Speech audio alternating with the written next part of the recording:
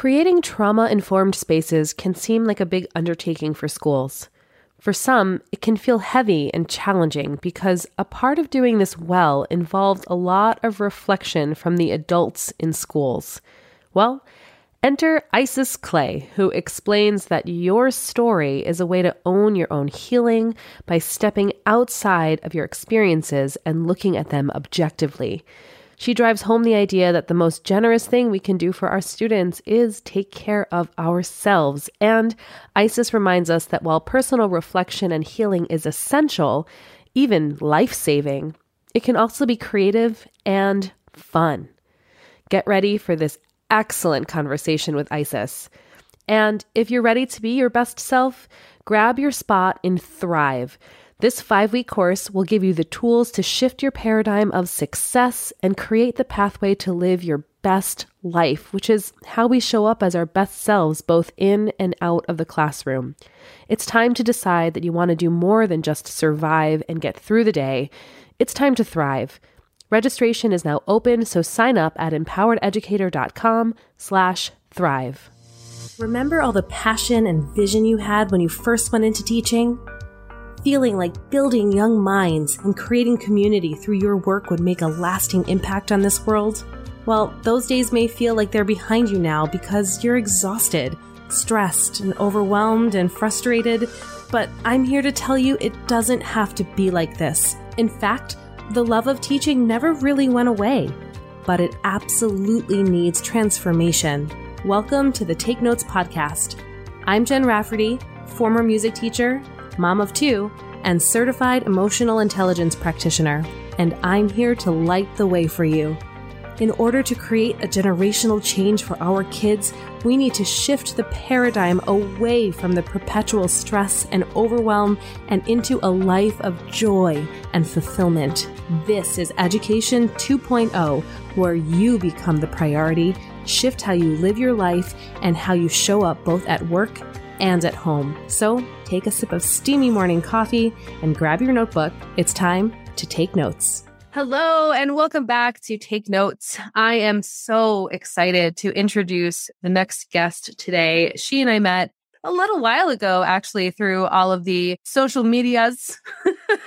And I was a huge fan of her work, and we had the pleasure of just chatting, getting to know each other. And when I started season 2, I couldn't wait to have her on and have a conversation that all of you can benefit from too. So Isis Clay is here, and she is a distinguished teacher, a multidisciplinary theater artist, and an educational consultant.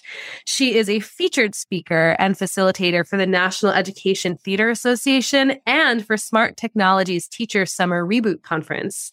She's developed a curricula for the Maryland Department of Juvenile Services, Prince George's County Public Schools, as well as several educational theater companies across the nation. Combining her extensive background in theater and education, Isis founded Sculpted Clay Productions, LLC, where she uses keynotes, arts-infused residencies, and professional development workshops to help schools create trauma-sensitive spaces that are focused on social emotional wellness and creativity for both teachers and students. Hello. Hi. I am so excited that you're here. Thank you so much for joining me. Oh, thank you for having me, Jen. I'm excited to sit down and talk to you as well. It's been a second. It has. But I got my eye on you. I see what's up. You are busy, and I'm just loving everything that I'm seeing and that you're putting out in the world, because for me also, as a musician, as growing up as a theater kid, it's so cool to see the social emotional work being married to arts, especially when too often arts is kind of pushed aside as a nice to have, where when you come about it, it is a necessity. Necessity. Yes. Must have. Yes. It's more than just social emotional learning, and it's more than just arts. It is together always. And that's really how we elevate our understanding of both and our own human creativity. You got it, Jen. That is it. In a tiny nutshell, actually, that is it. Absolutely. My work always focuses on the arts. It infuses the arts in everything that I do, whether it's a professional development for teachers, whether it's a residency for students, whether it's a workshop online, it always has an element of the arts, an element of creativity in it. And just like you said, so many people look at the arts as just art or just the thing. And it can be. But when we're talking about arts in school, we're talking about so much more, so much more. And all of these things, all this social and emotional learning is infused inherently in the arts. And I think it's just now that some people are coming around and understanding the importance of it and how it does integrate so seamlessly and the things that we are trying to shore up in our students and in ourselves. So, yeah. And making it explicit, because I think oftentimes, and I know I can talk to this as a former music teacher in the public schools, as soon as the social emotional learning thing comes around, we're like, oh, yeah, we do that already. Well, we do it already. But no. Right. Yes.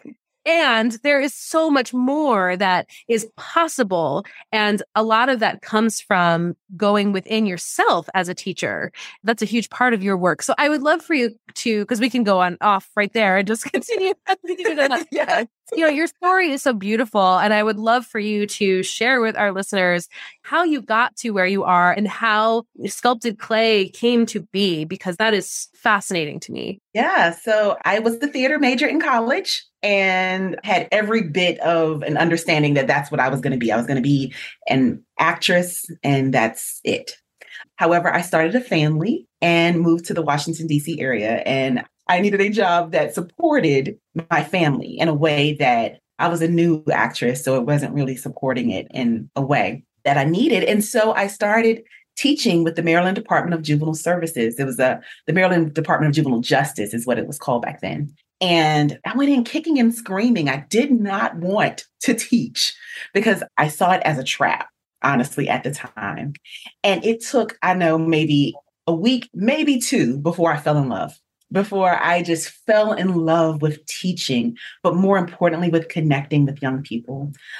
I was at the Maryland Department of Juvenile Services for about 2.5 years. And as you can imagine, that is an organization where the young people are dealing with heavy amounts of trauma, heavy, some of the worst times of their lives, of their young lives. And I wasn't given supports to deal with that. I was a theater teacher. I was very empathetic. I had a magic power for connecting with young people, but I did not have the tools to make sure that I was well enough to continue helping those young people. And so I left there, unfortunately, and then I went to public school. And I was thinking, yay, no more rough home lives, no more of the things that I had to deal with and the things that I had to mentor young people through in the Department of Juvenile Justice. Well, if you've ever taught in public school, you know how ridiculous that sounds, because whether you are teaching in an urban environment, whether you are teaching in a rural environment, students deal with trauma.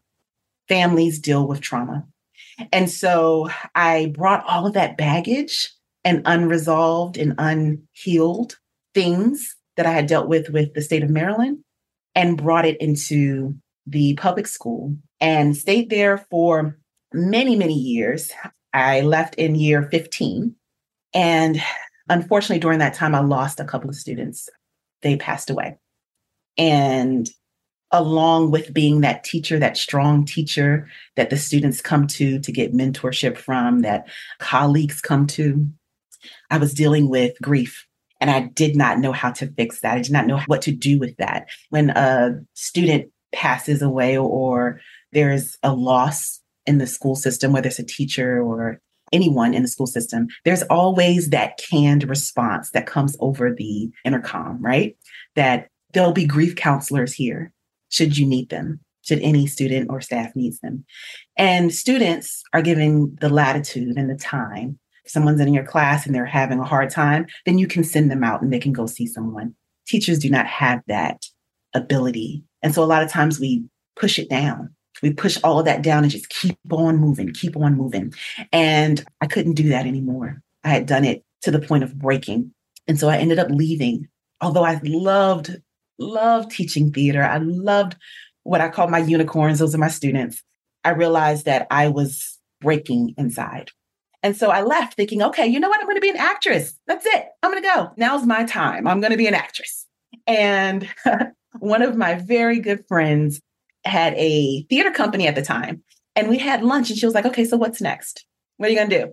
And I was like, I don't know, audition for something. And she was like, well, I have this opportunity.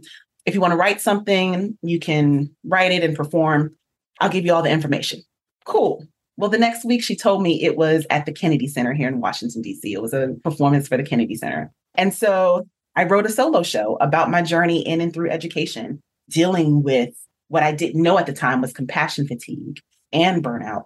And that's what I did. I took my art form and created some healing for myself. And in the process, healing and transformation for other teachers.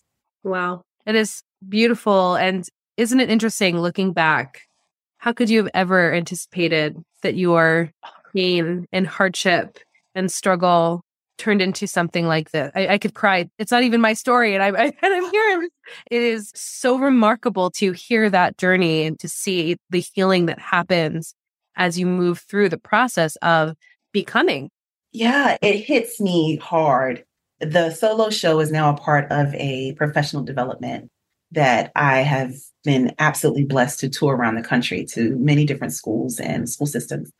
And every time that I do it, it hits me in the gut. You would think that after performing it all these times, that it would be, I don't know, kind of numb. You know what's going to come up. You know how it's going to play out. But I am very explicit about some of the losses that we experience as teachers. I'm also very explicit about some of the joys, a lot of the joys that we have. And every time that I perform it, I go through this roller coaster again, and it takes me a second afterwards to kind of recenter myself and go forward. But I say this all the time. In writing this play, it was about me. You know, it was about my healing. It was about my students and telling their stories. But in sharing it, I found this empowerment. And I found this sense of camaraderie with teachers. Every time I perform it, teachers come up and say, oh my gosh, you just told my story. And in a lot of ways, that makes me sad. But then I know that I'm going to give them this professional development and the supports that I needed at the time, you know, so that we can begin to heal and they can stay in the classroom if they choose to do so. And I think that's something that's really important and something I value so much too, is that community building through sharing stories. Yes. That's, I think oftentimes we have shame about our emotions connected to our stories, or self-judgment about the emotions that we feel about our past.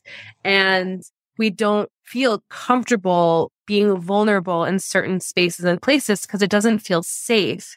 However, when you create safety, or you find spaces where it is safe and you share your story, what starts to happen is that not only do you heal yourself, but as you just said, you make it safe for other people then to share their stories. Absolutely. And that's one of the main reasons why I share it in the professional development.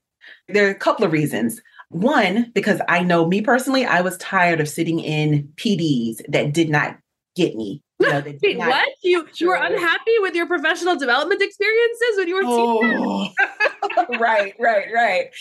And I wanted something that would capture them immediately, but also something that, like you said that word safety, that would allow them to begin looking at their journeys and not numbers, you know, not in data, but literally, how has this journey or how has my journey in education changed me? And how has it changed the young people and the adults that I come across daily? What has my journey done? I know this teaching in this pandemic has created, well, you know what? It's not just the pandemic's fault. Let me be very clear about that. Education was breaking and tearing at the seams even before the pandemic. And a lot of times guilt is kind of thrown on teachers and like used as a battering ram, as a carrot even to keep going. I know me personally, for many years, I've said, I can't leave. If I leave, then what about the kids? What about the students? Who will make sure they're okay? And so by strapping them on my back, it made me feel like I need to push all this away. I need to push my story down. I need to not focus on that. I need to focus on the ones and the twos, the data. That's it. Get students where they need to be without focusing on me. And we see what happened. I ended up having to leave because of all the other things.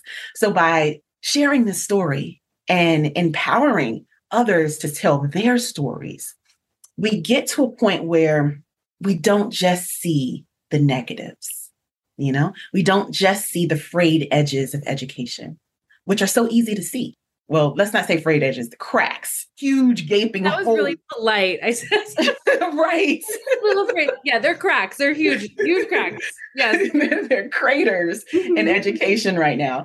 And it's so easy to see that and focus just on that. But when we actually take a step back and look at our journeys, we see the beauty, we see the whys, we reconnect with why we started teaching in the first place, but more importantly, why we continue to teach. Yeah, you and I have had that conversation too about connecting to your why. And what I think is important to just talk for a minute here and pause here is that sometimes that becomes a little bit bastardized as a way to just say, well, remember your why, guys, but that still, I think, is the same thing as that guilt carrot, which I think is just a foul tasting carrot. I'm like imagining that guilt carrot. It's green and mushy.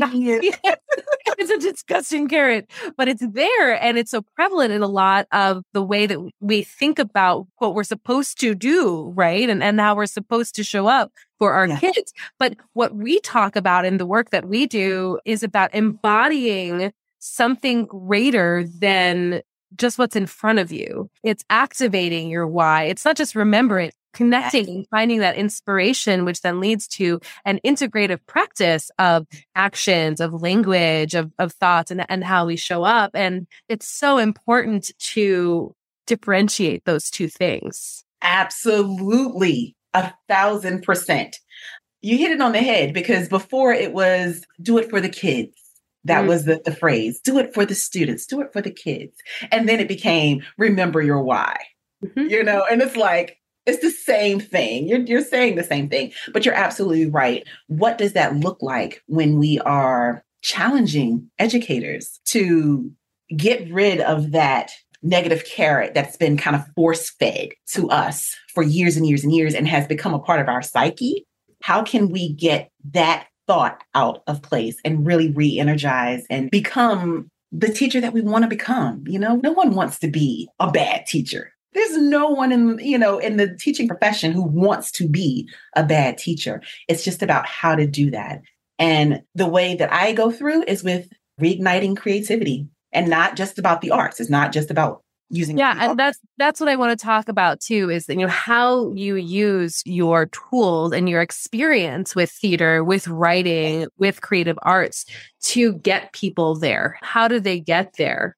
Yeah. So it's funny. When I first started out, and even now, I've focused a lot on play, on adult play. There's this thing that happens, this phenomena that happens to a lot of people. The age is different for different people, but there's a point that you hit and you think, okay, I'm too old for play. And we forget how important it is for our mental wellness, for our physical wellness, for our social wellness. And so I started there. So not necessarily with the word creativity, but with play. Okay, so what types of things did you like to do when you were younger? How did you like to play? Because that's very telling on the type of person that you are. Someone who liked to play imaginative games, like who liked to play school, and they always wanted to be the teacher, or they always wanted to be the principal, or they always wanted to be the parent, versus the person who loved puzzles, like putting those puzzles together. Or like me, I was the nerd in school that loved the word finds. If teacher gave us word finds, it was jackpot day for me. And so what did you like to play? Like, how did you like to play? And how can we start integrating little by little that back into your life? Yeah. And also just pause there for a second too, because play is so important and we don't talk about it enough. We don't put value on it after kindergarten and like play centers. We are serious, and it is work and pressure. And so even exploring this thought for people can be uncomfortable. And I'm wondering, someone listening to this right now and is thinking to themselves, That sounds like a really good idea, but I'm not totally sure how I would even start to get there. What would you tell them? Like, where could they start? Even just giving themselves permission to do this little piece. And that's the thing. That is it. Giving themselves permission. So a lot of times we have these mindsets around our time, right? That we don't have time for it. That's lovely, but I don't have time for play. When am I going to do that? And that's a misconception because it's what you choose. Your time is what you choose. And I always start with my clients and my teachers with 10 minutes. Or if you can't, if 10 minutes seems like daunting, 5 minutes. What can you do in 5 minutes? What can you do if you are a physical player? If you like to do things, what can you do on your walk into the school building or you walk out of the school building? Kick a rock. Or what about if there's a sidewalk or even close to your car that you did a little hopscotch board? Now, if you did a hopscotch board, how many people can really walk past a hopscotch board? So 9 times out of 10, you're going to have some of your students use it too, which is helpful for them as well. But just in that mindset of putting little itty bitty things in your day, tiny little things, choosing you for 5 minutes. What can you do to choose you for 5 minutes?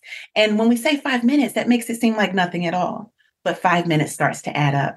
And honestly, 5 minutes starts to get a little longer, but when you invest yourself in the time, you realize that, oh, it's been 10 minutes. Great. I played for 10 minutes today. So it starts with that, like you said, giving yourself permission on time and realizing that you can choose 5 minutes. You can choose 10 minutes. You can choose an hour out of your day. But I know an hour can sound daunting, so we start small. Yeah, that's totally doable. And again, like you said, share it because your kids are people too. Yes. And they've probably gotten to play also if they're older than 5 years old. So to not just model it, but encourage everybody. Exactly. And then one of the things that does when our students and our children, if your parent sees us playing, they see us even more authentically. A lot of times we have on our teacher mask or our parent mask or adult mask. Adults don't do that. But when we allow ourselves to just be and give ourselves over to play and we bring them into the world with it, the authenticity creates a connection that all teachers really are looking for with our students because we know students learn better when they're connected and they feel a sense of community with their teacher in their classes. Absolutely. And you're totally regulated because you're happy you've just been playing for a little while. So what's next then? How do you then make the transition from play to creativity for the purposes of mental well-being? Yeah. So one of the way that I go into this, my path into mental wellness for educators is through storytelling. I encourage them to explore whatever creativity, whatever creative means that feels authentic to them. And in my program that I offer teachers, we also do a little bit of visual art. We incorporate music. We don't play the music, but creating playlists that speak to our soul. That's something really easy that you can do while you're working. But finding ways to put whatever art form inspires you. But like I said, my way in is through storytelling. Like I was saying earlier, looking at your story, looking at your journey with your students, and using that as a mental wellness tool, using that as a way to snap out of, sometimes we can get very negative. Again, like I said before, it's so easy. It's easy to fall down that well, but that's not helpful. And so I walk teachers through the journey of writing their own memoirs, mini memoirs, and we look at it through poetry. We look at it through the narrative form, just like a memoir. We look at it through performance art, of course, because I'm a theater geek. And so we look at writing monologues and scenes and playing those out and using that as a means of, stepping outside of my experiences and looking at it. I coach my teachers all the time that it's a difference telling your story from inside of it versus on top of it. And when we tell our story from inside of it, that's that negativity because we can't see the whole of it. We just see this wall of negativity that's coming towards us. But when we're able to get on top of it, and the way we do that is by giving ourselves permission to play, by giving ourselves permission to spend time for ourselves, 5, 10, 20 minutes. Mindfulness is a big thing in what I teach, so as well. Yes. Sign me up. Yes. Yes to all of that. Yes. Because a lot of the work that I am doing for myself personally is a lot of that introspective work, coming out and being objective and being this non-judgmental observer kind of outside yourself, because that's where you get the perspective. But then to, on top of that, have that creativity and that art and that writing just adds a whole nother layer of richness and understanding and healing that I imagine is extremely powerful for everybody who takes your classes. It does. There's also something, a barrier that comes up with a lot of people, and that's this perfectionism. And so the art that we do is meant to be messy. And a lot of people have trouble with that in the first week or two that they work with me. They're like, okay, so what is it supposed to look like in the end? I don't know. Neither do you. That's not your business. Your business right now is just to write what's on your heart, or draw what's on your heart, or create whatever song is calling to you, putting that on your list. It's not about, I know that I am going to draw a house with a sun and the sun has to, it's not about that, which is why I use Zentangling. Have you ever heard of that? No, tell me more. Yeah, Zentangling is a mindfulness doodling exercise, honestly. It's something that I started my last year in school as I was teaching and shared it with my seniors. And it's amazing. So there is no outcome. Just like with doodling, when you're doodling on the paper, there's no outcome to that. You're just going as you go. There are certain strokes. I think there's I won't say how many there are, but there are certain strokes that you can use: a straight line, a wiggle line, a curve, that kind of deal. And then you just put it all together as it comes to you. And there's no right or wrong with it. It's very freeing. And so it gives you an opportunity to engage in artistic work without that idea of what it should look like, what I should be doing. And it allows you to really focus in on your intuition, which is what we want. Right. How interesting, though. So as educators, yes, there are certain metrics that we want our students to be able to reach. And at the same time, we also have a responsibility to foster this other part of the mess and the mistakes and the creative process that doesn't necessarily have an ending. Because let's face it, at the end of the day, when we measure success of a student, I don't care how much we say holistic, the kid who gets on the honor roll, the kid who has all the A's. And even if you are in a school district that has flipped a little bit of that paradigm, there is still a societal culture that is in the air that we breathe, that the kids pick up on and experience themselves, of reaching for the A, getting on the honor roll, being the first kid who leads the line, or whatever.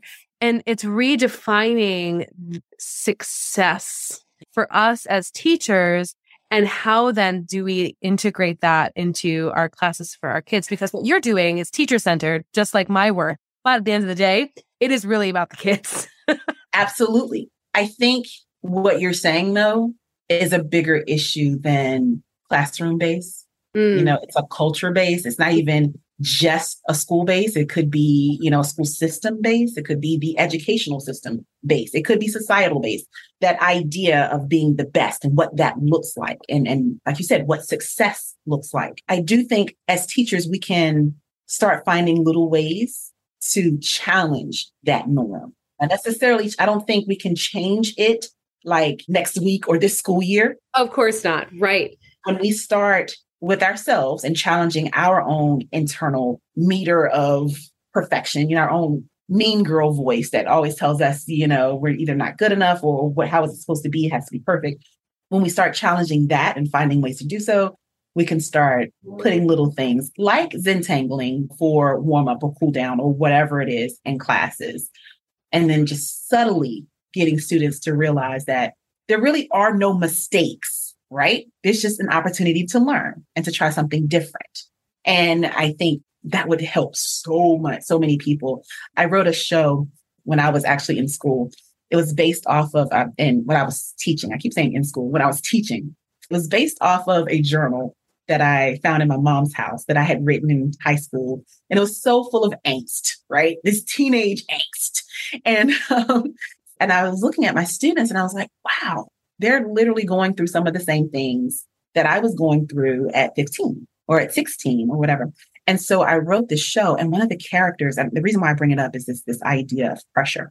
None of the characters they don't say their names. So in the script, it's Bookworm. And they deal with a huge amount of pressure, not peer pressure, but parental pressure and societal pressure to be perfect, which leads them to making bad choices.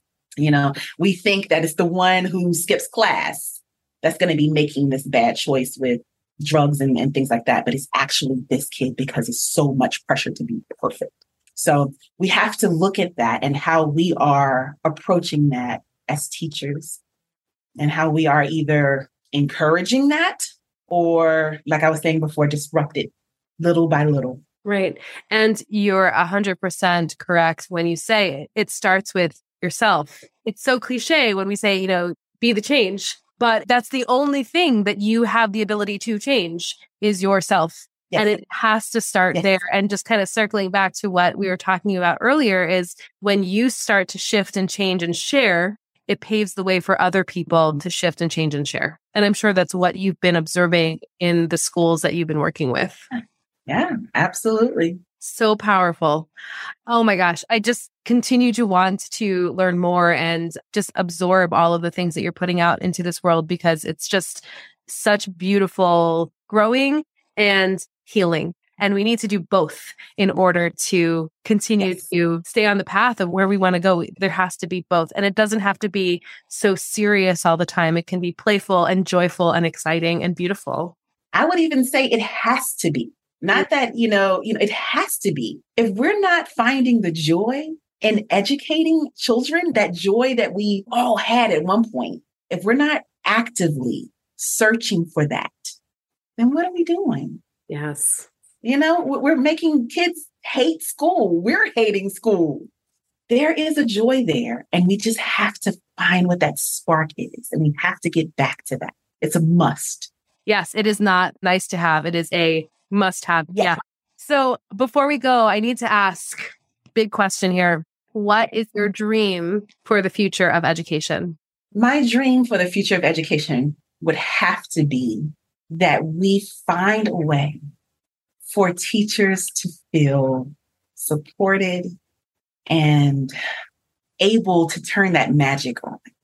I think teachers are magical beings. I really do. And it sounds so weird. And every time I say that, I get a look from people. But teachers are magical beings. Being able to take what you know and impart it in many different ways to all these different students, and then have your influence on their life reverberate. Is that a word? I think that's a word. Yeah. Through time. That's magic.